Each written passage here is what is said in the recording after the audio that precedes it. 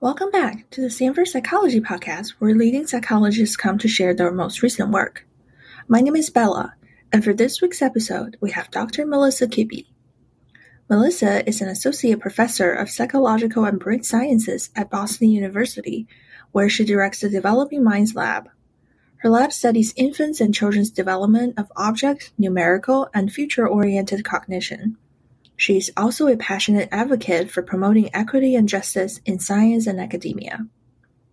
In this episode, we discuss Melissa's research on how infants and children perceive, understand, and remember objects and agents.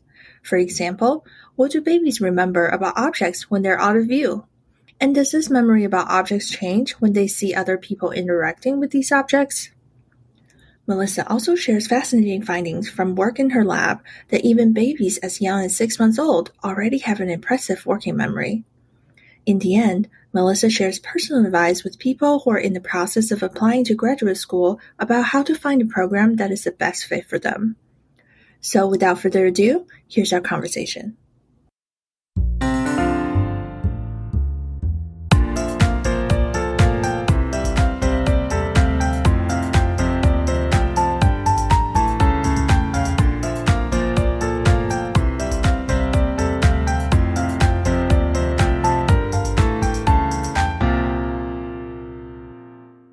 Hi, Melissa. Thank you so much for joining me on the podcast today. It's a pleasure to have you here.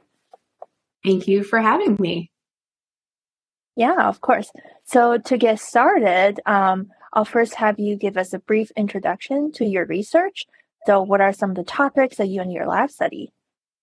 Yeah, so I'm really interested in what I think of as kind of like the fundamental building blocks of human cognition.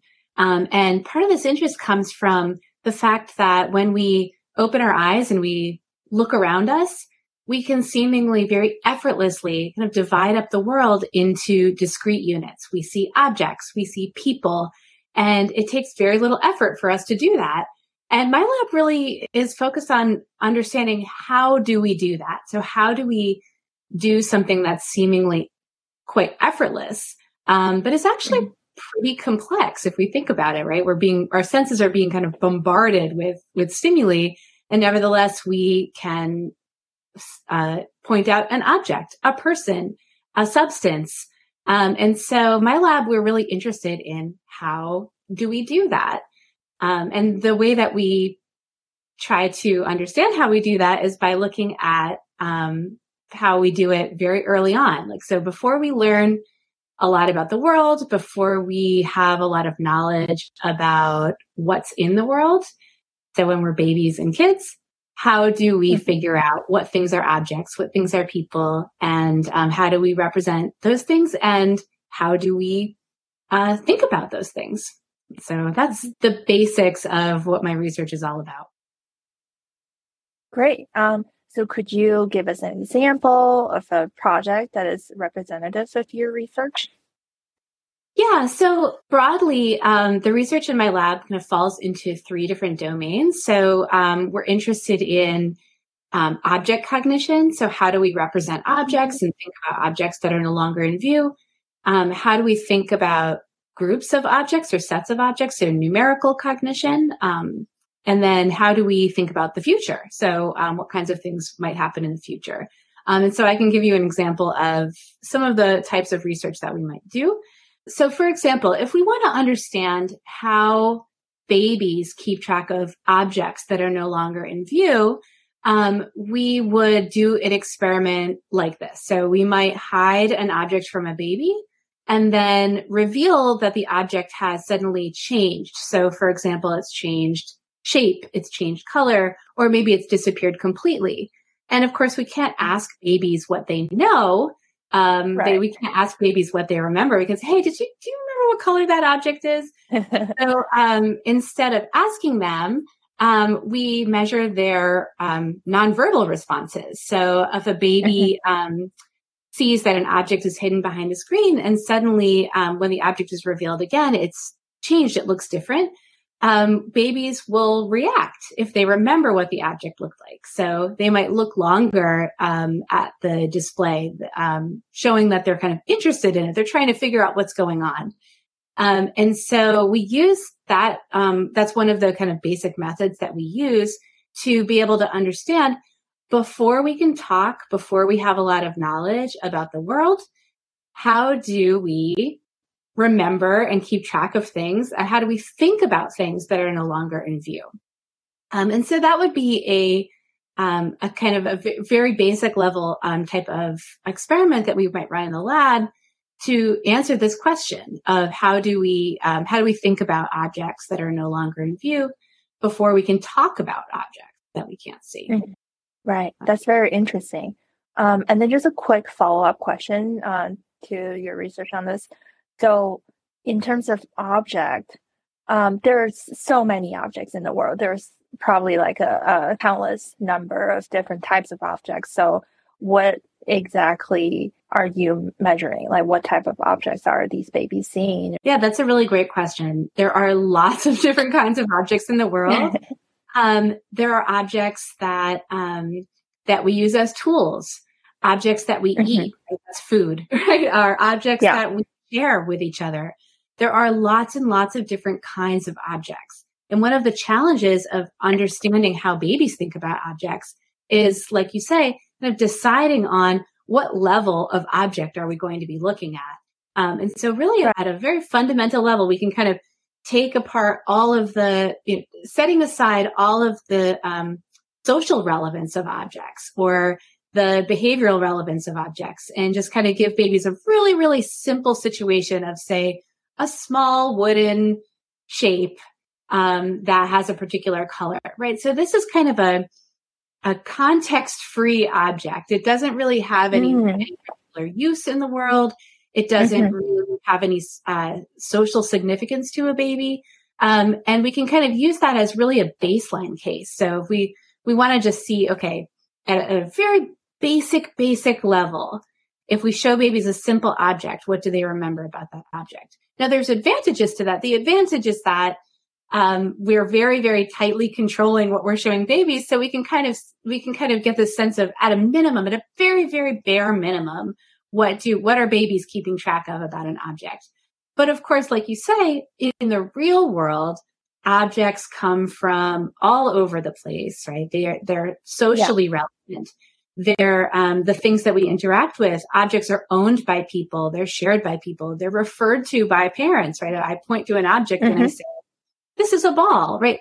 That's a socially significant factor that could contribute to the way that babies very early on learn about objects and represent objects. And actually, so recently in my lab, we're doing a lot of research to kind of examine objects in these social contexts. What do babies think about objects in these social contexts?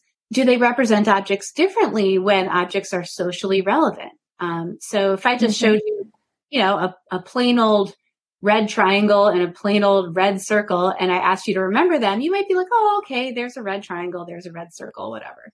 But if I show you that the red triangle is my favorite object and it's the one I love the most, that might make you change the way that you represent those objects. It may change the way you remember those objects. You might store the triangle in your mind more readily than the circle, for example.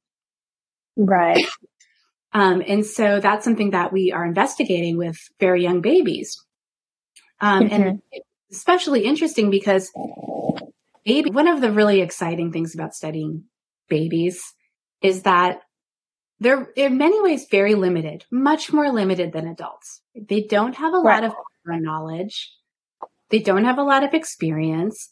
They have very limited memory capacity. So they can't remember as much as adults can. They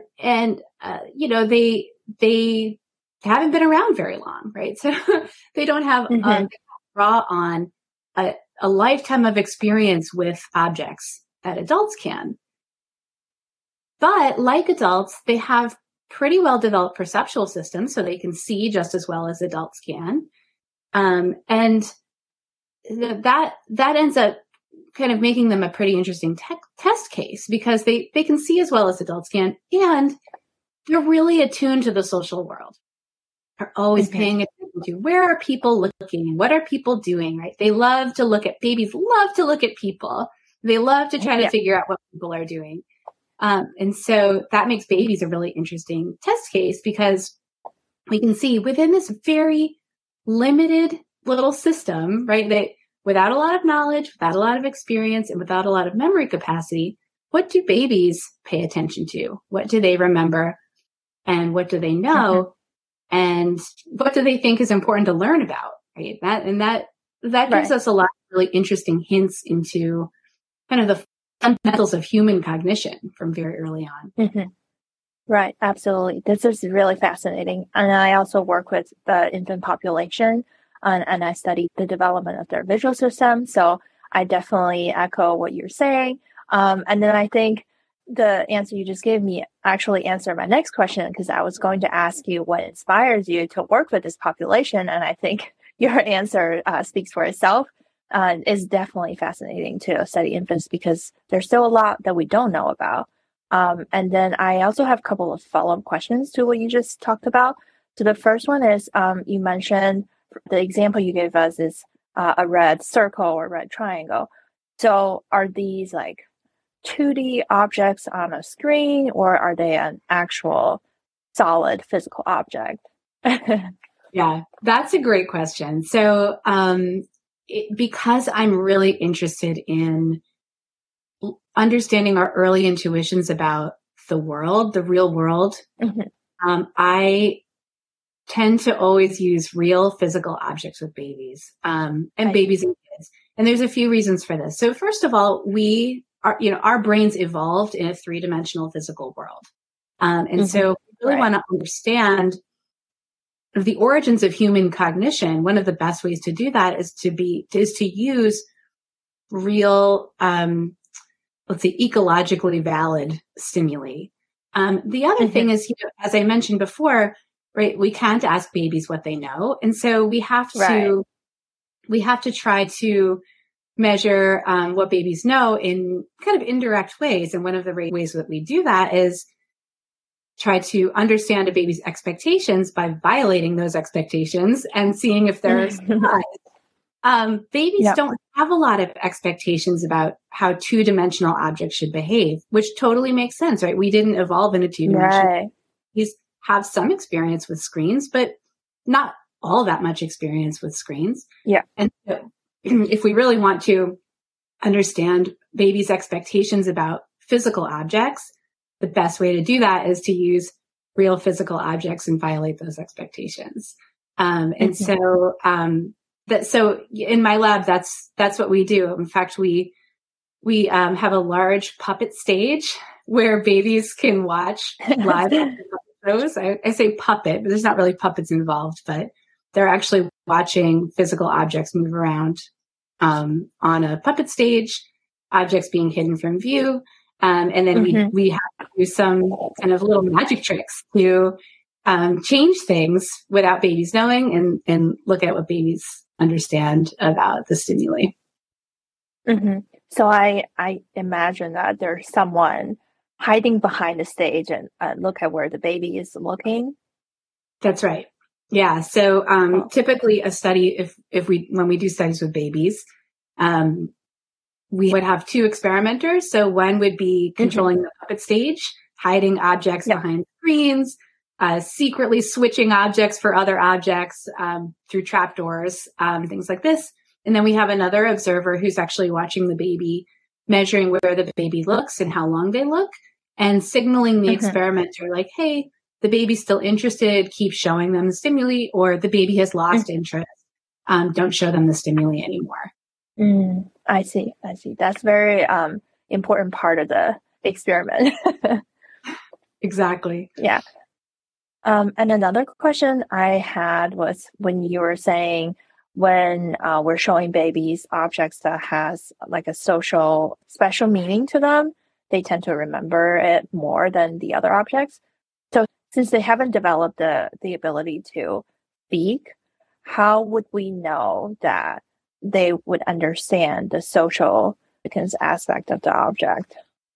Yeah, there's a few different ways that we can look at this. So I can tell you about one study that where we looked at this. So in this study, what we did was we showed babies, and I'll use the triangle and the circle again, because these are some objects used in our studies. We showed babies a triangle and a circle that were placed on a puppet stage. And over the course of several familiarization trials, we showed them that a person was sitting behind the puppet stage and watching the objects being placed on the stage. And then the person repeatedly reached and grasped one of the objects. So we'll just say the triangle. They repeatedly reached and grasped the triangle. And over the course of familiarization trials, babies saw that agent reached and grasped for the same object over and over and over. And we know from previous work that was done way back when in the 1990s that when babies see a person reach for and grab one object over a different object, it prompts them to think that, okay, that person has a goal to reach for and grab that object. That person has a preference for that object. Right. So we show babies this, a bunch of different times. And then with the agent present, we actually showed babies that the objects, rather than just being visible on the puppet stage, now the circle and the triangle moved behind occluders. And so what that meant is that they were hidden from the baby, but visible to the agent. And then we looked at babies' eye movements. So right before the agent would have reached for and grasped the object, we looked at where did babies look? Did they look toward the hiding place of the triangle, or did they look toward the hiding place of the circle? And what we found is right before the agent was about to take her action, babies looked toward the hiding place of the triangle. That tells us that they remembered, oh, she's going to reach for that triangle. I know she's going to reach for the triangle. I remember that the triangle is hiding over here. And so I'm going to anticipate where the agent will look for her object. And so that's a measure that allows us to kind of say, okay, babies seem to be processing what's going on. And not only are they processing what's going on and responding to what's going on, but they're actively anticipating what will happen in the future based on what they've seen in the past. Yeah, that's incredible. It's really surprising how much these babies can do, even at such a young age. They really can. It honestly, it never ceases to amaze me, the capacities of babies to really pay attention to and process like kind of the most interesting and relevant aspects of the world. Yeah. So what would you say is the most surprising thing that you discovered about infants? Yeah. Well, surprising to me or surprising to the field? Because I'm never surprised by babies. I mean, to both, whatever you want to share. Yeah. So I think that one of my favorite studies that we've ever done, I think was a little bit surprising. And in that study, we were really interested in this, kind of challenging some conventional wisdom about what it means to represent an object. So there's sort of a classical view that says, if I want to represent an object, and what I mean by represent is there's an object in the world and I have to store some aspect or something about that object in my mind, right? So that I can think about the object when it's no longer in view. So that's what I mean by represent. So something in your mind allows you to think about an object when you're not looking directly at the object. And so this classical view that goes back to David Hume, like philosophers, right? Hundreds of years. The classical view is that what it means to represent an object is to take an image of that object, essentially your perception of the object, and just copy it into memory. So I have a percept of what the object looks like, and I just copy that into my mind. And then when the object is no longer in view, I just have a little copy in my mind. Right? So that's the conventional view. And my intuition was that if we actually look at what babies represent, that might not be what's going on. And again, going back to babies are kind of cool because their representational capacities are limited, right? They can't remember a lot. Their perceptual system is quite well developed, but they don't know a lot yet. And so you might think that if it's the case that what it means to represent an object is to copy an image and put it into your mind, then a baby's going to do that. A baby is a perfect case to do that, right? Because they're little perceptual machines. They don't know a lot. So what we did was to kind of test and see if this is true, we capitalized on a kind of interesting limitation that specifically 6-month-old babies have. And so I'm just going to explain the limitation really quick. So right. 6-month-old baby, two objects, like two just perceptually distinct objects. So like a circle and a triangle, our old circle and triangle friends. You show them a circle and a triangle, and you hide them one at a time in different locations. 6-month-olds are really good at remembering what the last object that you hid looked like. So like you hide one object over here, one object in a different location. The one you just hid, babies are good at remembering that. They remember its color, they remember its shape. It's kind of the one they just saw hidden. So it's kind of fresh in their minds.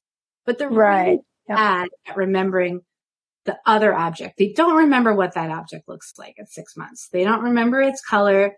They don't remember its shape. But what we found, and this was a really kind of an old study, about a 10-year-old study, what we found is that if we take the object away completely, so if we completely vanish the object, now the object is disappeared. It hasn't changed color, hasn't changed shape, it's just disappeared. 6-month-olds are surprised by that outcome, and they look longer. What that suggests is that babies remember that the object should exist, even though they don't remember what the object looks like. So if they're really just kind of copying a little percept into memory, they should be surprised when it changes color, changes shape, but no, they're really surprised when it changes, when it blinks out of existence. So they're remembering something, a little inkling of the object, but not what the object looks like. And so we said, okay, let's push on that a little bit. Instead of hiding objects that look different, let's hide objects that are from different categorical domains. So like a human-like object, so like a face, and a non-human object, a ball. And what we want to see, do babies remember not just what the object looks like, but what the object is? So not just, okay, it's a blue and red thing, but it's a ball or it's a face. So we did the same thing. We had objects one at a time, each in different locations. And again, we tested babies' memory on that one that object that they typically fail to remember its color, its shape. They don't typically remember what it looks like. And what we found is when the objects that we hid were from different categories, so like a face and a ball, babies were surprised when the object changed from, let's say, a face to a ball, or from a ball to a face. So they were like, oh, wait a minute, that's not the object that you hid there originally. And what was really interesting, they don't seem to remember what the specific features of the face or the ball are. So if I showed them that the face had changed to a ball, surprising. If I showed them that the face changed to a completely different face, not surprising. If I showed them that the ball changed to a completely different ball, not surprising. So what this suggests is that what babies are really remembering about this object is not what the object looks like, but what the object is. And these are 6-month-old babies. This is what was really striking to me about. These are little teeny babies. They don't have the language to talk about balls and dolls yet. But under these limited situations, what these 6-month-old babies are remembering is not what the object looks like. It's what the object is, what its category is. So that, I think, is really fascinating. Exciting findings from the lab.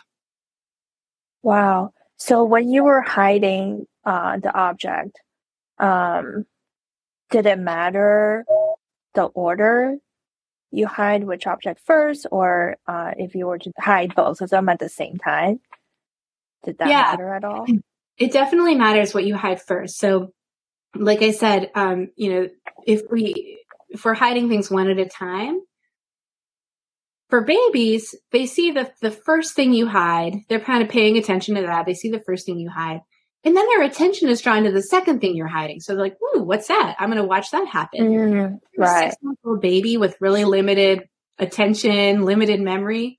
Once your attention is drawn to the thing, that's the thing you're going to remember. Except that you do remember a little something about that first thing. You might not remember all the details, but you remember its essence. And this is, something that I think as adults, is very intuitive, right? How many times have we lost track of something and, remembered that, oh yeah, I think I saw, someone left an umbrella over here, but I can't remember whether it was a red umbrella or a blue umbrella, right? Right. Yeah. Object category. You're not remembering what the object looks like necessarily. And that's something that, adults do all the time. But of course, it's not as surprising with adults because we know about umbrellas. We know about, all kinds of things, but babies don't know as much as we do. And so I think that's one of the most interesting things about studying pre-linguistic babies, so babies before they can talk. They're in many ways similar to adults in the way they remember things. Yeah, that is very surprising. And then I wonder how they were able to differentiate a ball is different than a face. Like what exactly about the ball that they remembered in their mind that they're able to recognize that's different from a face. So that's definitely interesting. Yeah, I mean, there's definitely features of faces that babies key in on in the first hours of life. Babies like to look at faces. They prefer to look at upright faces versus inverted faces. So like with eyes at the top is newborns like that better than a thing with eyes at the bottom. So like already in just the first few hours of life, babies are keying in on faces. There was even a study that showed that it was an ultrasound study where they actually showed like they shined light into parents' tummies that was in the shape of a face or an inverted face, and they used ultrasound to measure head turn, and they found that fetuses in the third trimester preferred to look at the upright orientation as opposed to the inverted orientation. So this is like babies even before they're born, all over faces. Wow. Yeah. And in ultrasound, I can imagine how difficult it is to measure it. Yeah. So, and then I also think that it's surprising that 6-month-olds are able to recognize falls because in the project that I'm doing at Stanford right now, we are finding that by 4 months old, infants are able to recognize faces. And then by 6 months old, they're recognizing body parts, limbs, hands, or foot. But we didn't actually see a lot of access to other categories of stimuli like cars, corridors, or other objects like string instruments or other types of stimuli. So the fact that they're able to see balls and remember that's different from a face is really surprising to me. Yeah, I think probably, and I don't have data to back this up, but I think probably at 6 months, what they're representing is agent or object. So at a very, very high level, not on the level of like what kind of object this is, but just like, is it an object or is it a person? I think probably the level at which infants are representing these objects. So at a very, very kind of domain level of representation. So do you think the body limbs fall into agents category maybe? I think that's a great question. I think that's a great empirical question. I mean, I think babies are into hands, definitely. Yeah, definitely. I'm not sure about feet or legs, but I know that babies are keying in on the most communicative parts of people, their faces and their hands. But I think, I don't know, it's an interesting empirical question. Yeah, definitely. And then I'm also wondering, would it make a difference when the object is real versus a 2D, like an animated object? Even for agents, would it be different when they see 2D versus 3D? So I think that's just a great question. And I'll try to answer it very shortly. I feel like I can talk about this. So in my lab, we study objects and, we're touching on like a little slice of my research, but really fundamentally, we're interested in objects, quantities and the way that babies and kids think about objects. And objects are interesting and they're cool for a number of reasons. But they're not the most interesting thing to babies, I mean, they're interesting in that people like to interact with objects, but babies and adults are really interested in things that are animated. So things that are animated and have an inner source of energy that can allow them to move. I think that in 2 dimensions, we ascribe animacy to all kinds of things. In fact, and babies do too. In fact, it's so hard not to ascribe animacy to things. As soon as you see something that's kind of moving on its own, you want to say, "Oh, that's a little animal," or "That thing is sad," or "That thing wants to get that." Right. And so we really have to work hard not to ascribe animacy to things, and that's even true, I think, in 2 dimensions. And anybody who's seen, videos of just like little dots moving around the screen, all you have to do is kind of make those dots look like they're moving a little bit contingently together for you to come up with all kinds of stories about what those dots might be doing. Right? That dot is trying to run away from that other dot. And that's true for babies too. Babies also ascribe agency to the 2-dimensional things that are just kind of moving around. But in the object domain, it's harder to get intuitions about objects, about real 3-dimensional physical objects from things that are 2D. And so I think that, we've done studies with animated stimuli that we want babies to think of as objects. And a lot of people have as well. And babies can remember those kinds of stimuli. That's fine. Whether they're thinking about them as like 3D physical objects, and what I mean by that is like objects that obey the laws of physics, that can't occupy the same space as another object, or can't deform and squeeze through a tiny hole, right? These kinds of things, right? Whether babies are thinking about those things as those kinds of objects, I don't think so. I think that babies and adults are more liberal in their ascriptions of agency or animacy than they are in their ascriptions of to stimuli. Yeah, that's very interesting. Thank you for sharing that. And then I know that you study infants' working memory, and it seems like infants can remember a lot. So how good is their memory? What can you tell us about their working memory? Yeah, my main interest in working memory is because I want to see how we think about things when they're no longer in view.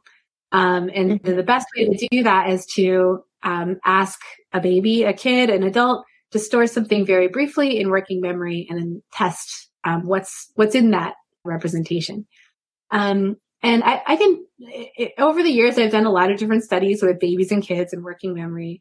So I can just tell you a little bit of what we've learned. So some of the things that we've learned about working memory in infants and kids. Infants are, as you might expect, more limited than adults in what they can remember. So they can just remember fewer things overall. And as infants and kids develop, they start to be able to remember more things. And a lot of that is due to the development of attention, the ability to spread attention across different objects, the ability to divide attention between, maintaining a representation in the mind and paying attention to something new in the world.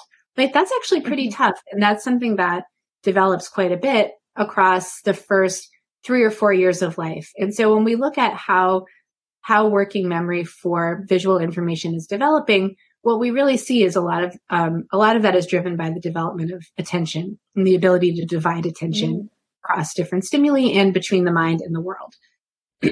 So that's one thing that's kind of different between babies and adults. There's a lot more babies and kids are much more limited than adults are. But we also see a lot of continuity between infants and adults. So infants and kids have the ability to take advantage of, I guess I could say, take advantage of organizing information to help them remember more. So if I were to ask you to remember a phone number, I would give you the digits in groups of 3 and 4. I'd say 3 555, 1212. And that pause helps you keep track of the 555 and the 1212. Dividing things into smaller units allows you to chunk those things and remember more. And babies and kids can do this as well. So if we give babies and kids cues to be able to group objects together, they can take advantage of that to actually remember more things. And they can use a variety of cues, including language. So if I show you, a set of objects and I say, okay, these things, and if I show you, let's say 3 things, I say, these things, this is my Blick, and I put that aside. And then I show you 2 things and I say, this is my Dax.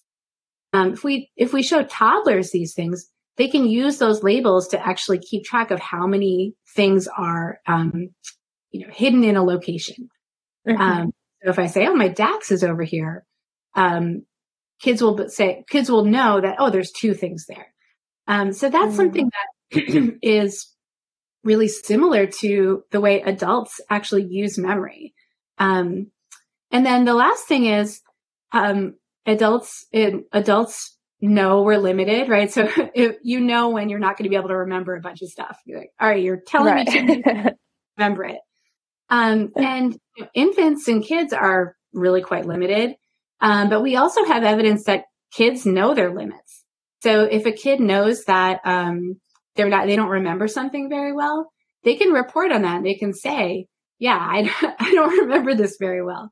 So not only are kids, limited like adults, but they can tell you that they're limited. They know their limits. And that self-awareness, so being able to say, this is beyond what I can remember, allows kids to use their memory more flexibly and adaptively. They can say, okay, I don't remember this right now. Maybe I shouldn't rely on my memory right now. And so that's a really adaptive thing for a limited memory system. So again, there's differences with kids. They're more limited, but there's a lot of continuity in the way they use working memory, which I think is really interesting. And kind of an exciting thing that's come out of my research over the last 10 years or so. Wow. Yeah, that is definitely interesting. Thanks for sharing. And then I just have this really wild question, just completely out of curiosity. And and this may not even fall into your expertise, but I'm just curious, how come when we grow up, we don't remember anything from our infancies or early childhood? What happened? Like, what changed? How come we just can't remember? Oh gosh. So that's a hotly debated question. And I don't have any data to bear on this question. But I can say that, there have been some theories that have been put forth to say, okay, maybe before the age of 3 or 4, we don't have episodic memory, for example. So episodic memory is the ability to, bind like what you remember with where you remembered it.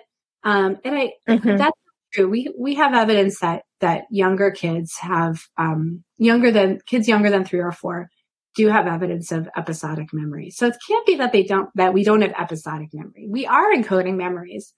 Some people have, attributed it to like a reorganization of the hippocampus that happens. So there's some neural reorganization of the hippocampus that happens between the ages of 3 and 4. Other people have attributed it to the development of language abilities. So the way that we think about our own memories changes. I don't really know. None of those theories can really explain the kind of individual differences we observe. And again, this is not my area of expertise necessarily, but some people report remembering things from when they were 3, 4. Some people don't remember anything from before they were like 6 years old, 7 years old, right? Right. So variability.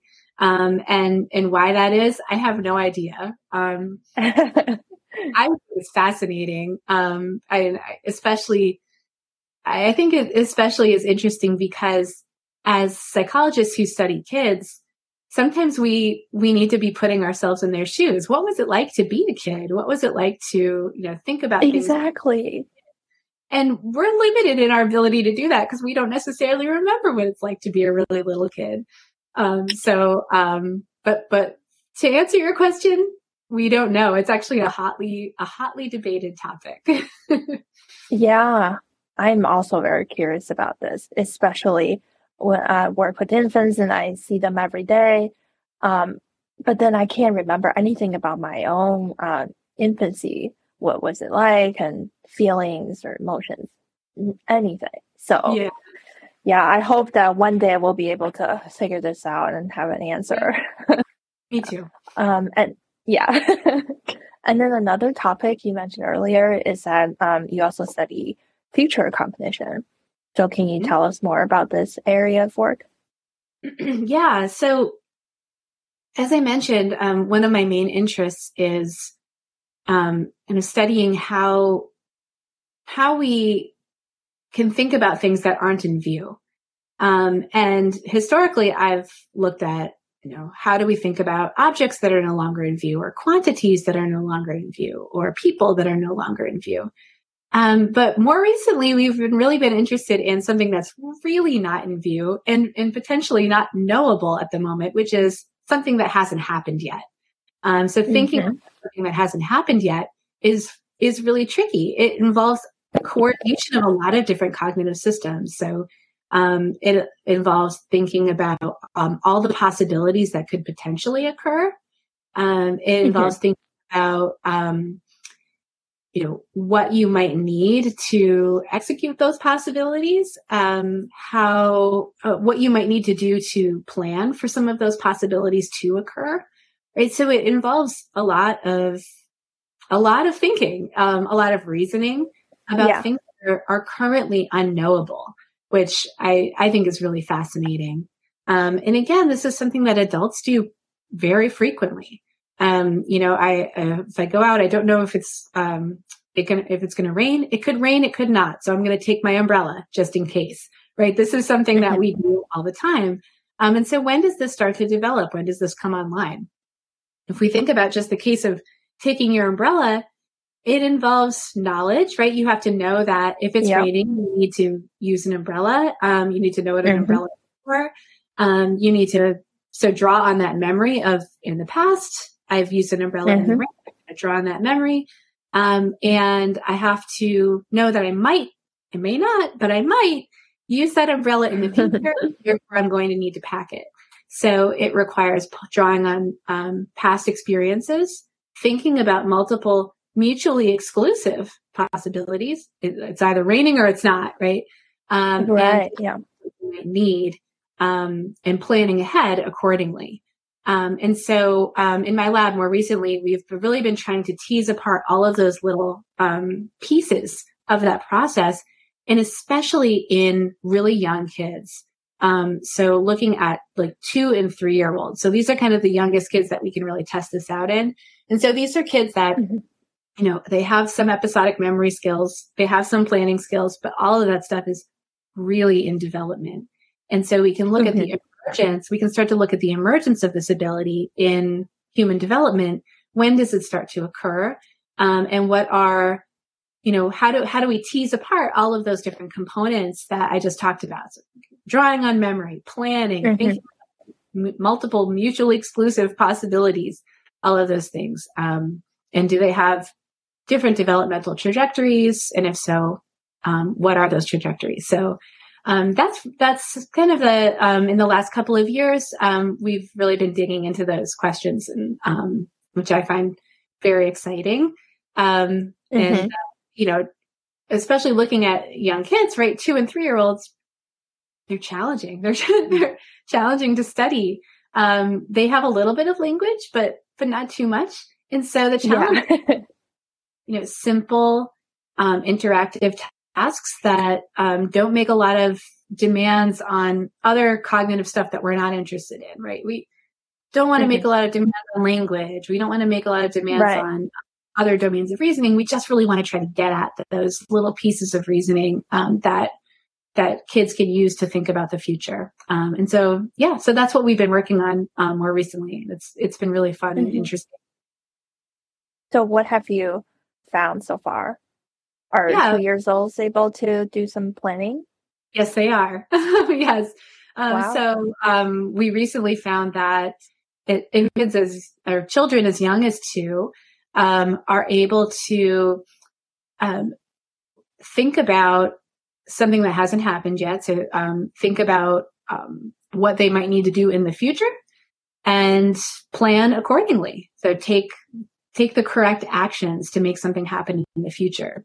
And not only that, but they can do that not just with things that they have experience with. So like, we show 2-year-olds a little box that they can take a little action on this box to make something happen in the future. We ask kids to, take the correct actions to make something happen. If we take them out of that, if we take 2-year-olds out of that context and we show them a different box that has kind of similar buttons, 2-year-olds can actually generalize what they learned to apply it to a totally new scenario and make a plan to make something happen in the future. So 2-year-olds actually, even at that young age, are pretty flexible in their reasoning and thinking about the future. Oh, wow. Yeah. And we found basically a lot of the work that we're finding, or a lot of the research that we're doing and the results that we're finding, is that young kids have quite a lot of confidence in planning for the future and thinking about things that haven't happened yet. And part of the trick is just making the task kind of simple enough that we can really get at those competencies. And so that's a lot of the work that we've been doing more recently.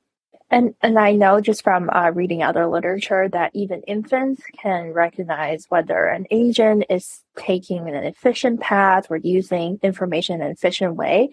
So I'm wondering whether you see the 2-year-olds planning their actions in the future efficiently. Do they take efficiency into consideration? Yeah, we haven't looked at that yet specifically. So, if a particular action requires a lot of effort, will 2-year-olds, for example, avoid that action compared to an action that takes less effort? I don't know. We haven't looked at that specifically yet, but my guess is that they probably would take effort into account. And again, that kind of ties back into a lot of the work that we've done with working memory, showing that kids are kind of aware of their own limits. They're aware of how hard things are. And they modify their behavior accordingly, which is totally makes sense. It's a really practical thing to do. Mm-hmm. Yeah, I think I've definitely underestimated how much infants can achieve. It's just hitting me every day that, oh, wow, they can do this. Oh, wow, they can do that too.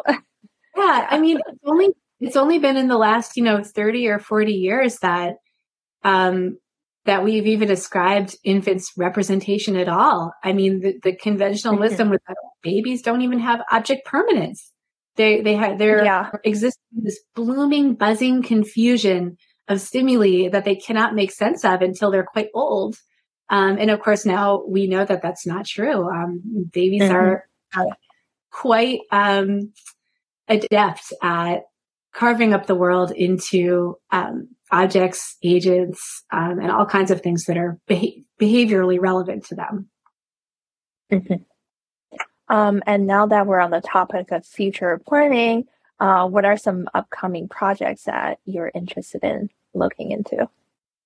Yeah, so in addition to just continuing on with a lot of the work on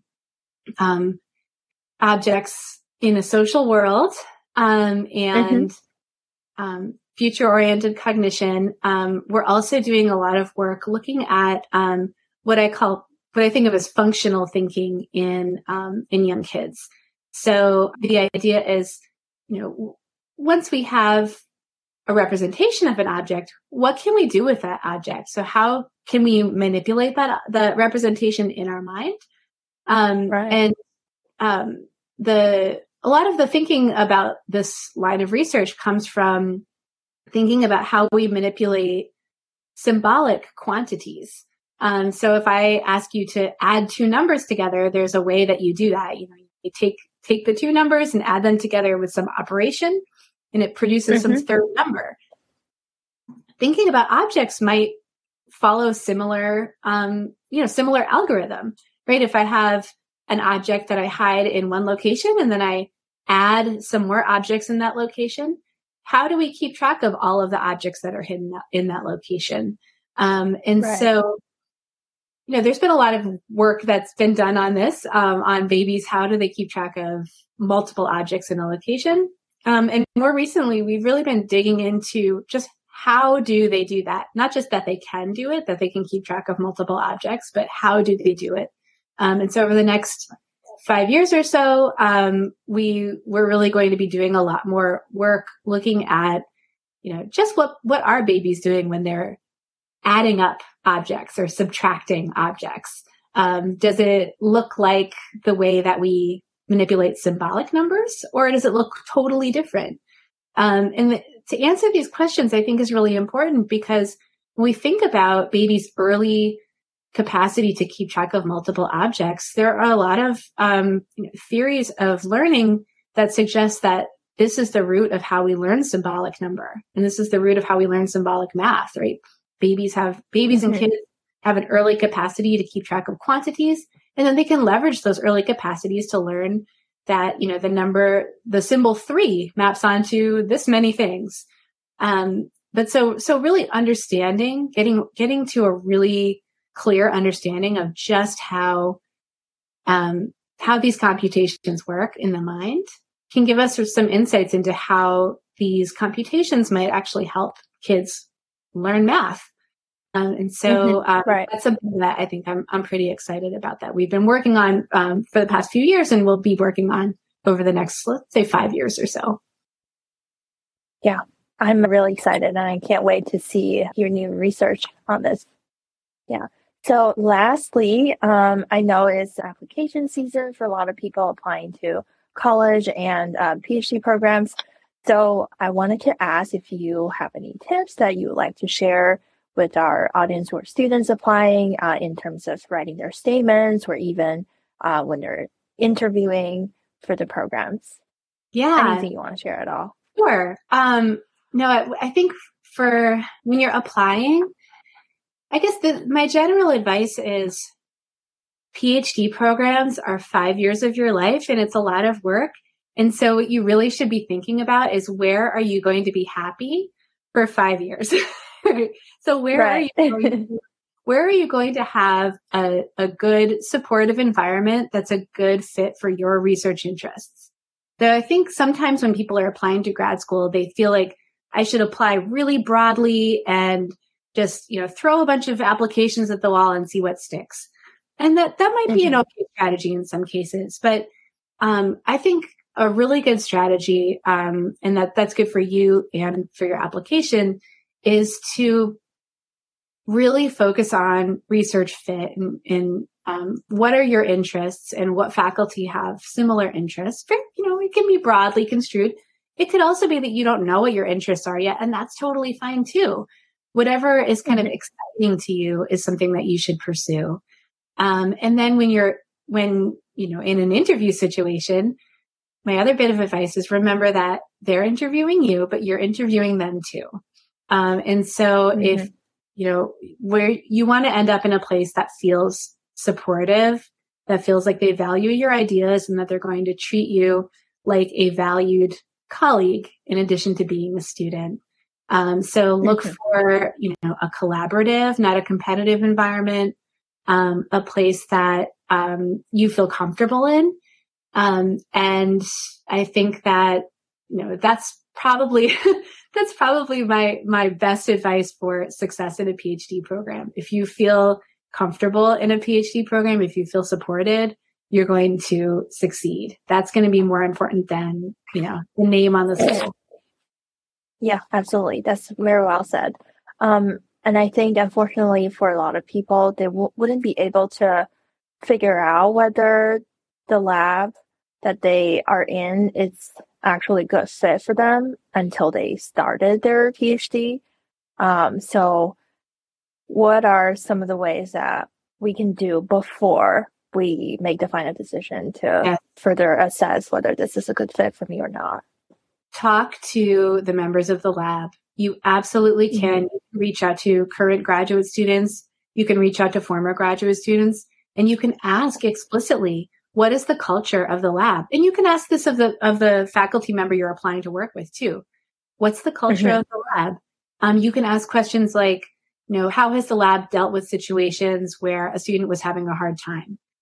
You can observe how a lab treats its undergraduate research assistants.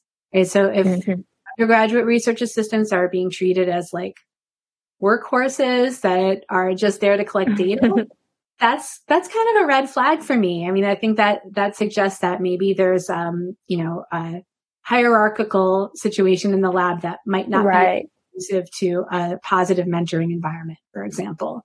So those are the things that you can look for, and trust your gut. If you get a funny feeling, follow up on that feeling by talking to people, talking to people in the lab, talking to other grad students in the program, to really get a sense of what the culture is like. And you can get a good sense of culture just from talking to people pretty quickly. So you can trust your gut on that. Yeah. Great. Thank you so much for sharing. That was great advice. And I definitely encourage everyone to do what you just suggested. And we also underestimate the power of our intuition sometimes. Absolutely. I mean, babies do it. Babies live by that. So we should also do that. Absolutely. All right. So great. Thank you so much again for such a fun conversation. It was really great to have you here. And I hope there are many more fun conversations to come. Definitely. Thank you so much for having me. This was really fun. Thank you so much for tuning in. We would love to hear what you think of this episode or our podcast in general. You can click on the link to survey attached in the show description or reach us at stanfordscpodcast@gmail.com. You can also connect with us on Twitter at StanfordSciPod. Finally, if you enjoyed this podcast, please consider leaving us a review on Apple Podcasts or other platforms so that more people can find us. Thank you so much.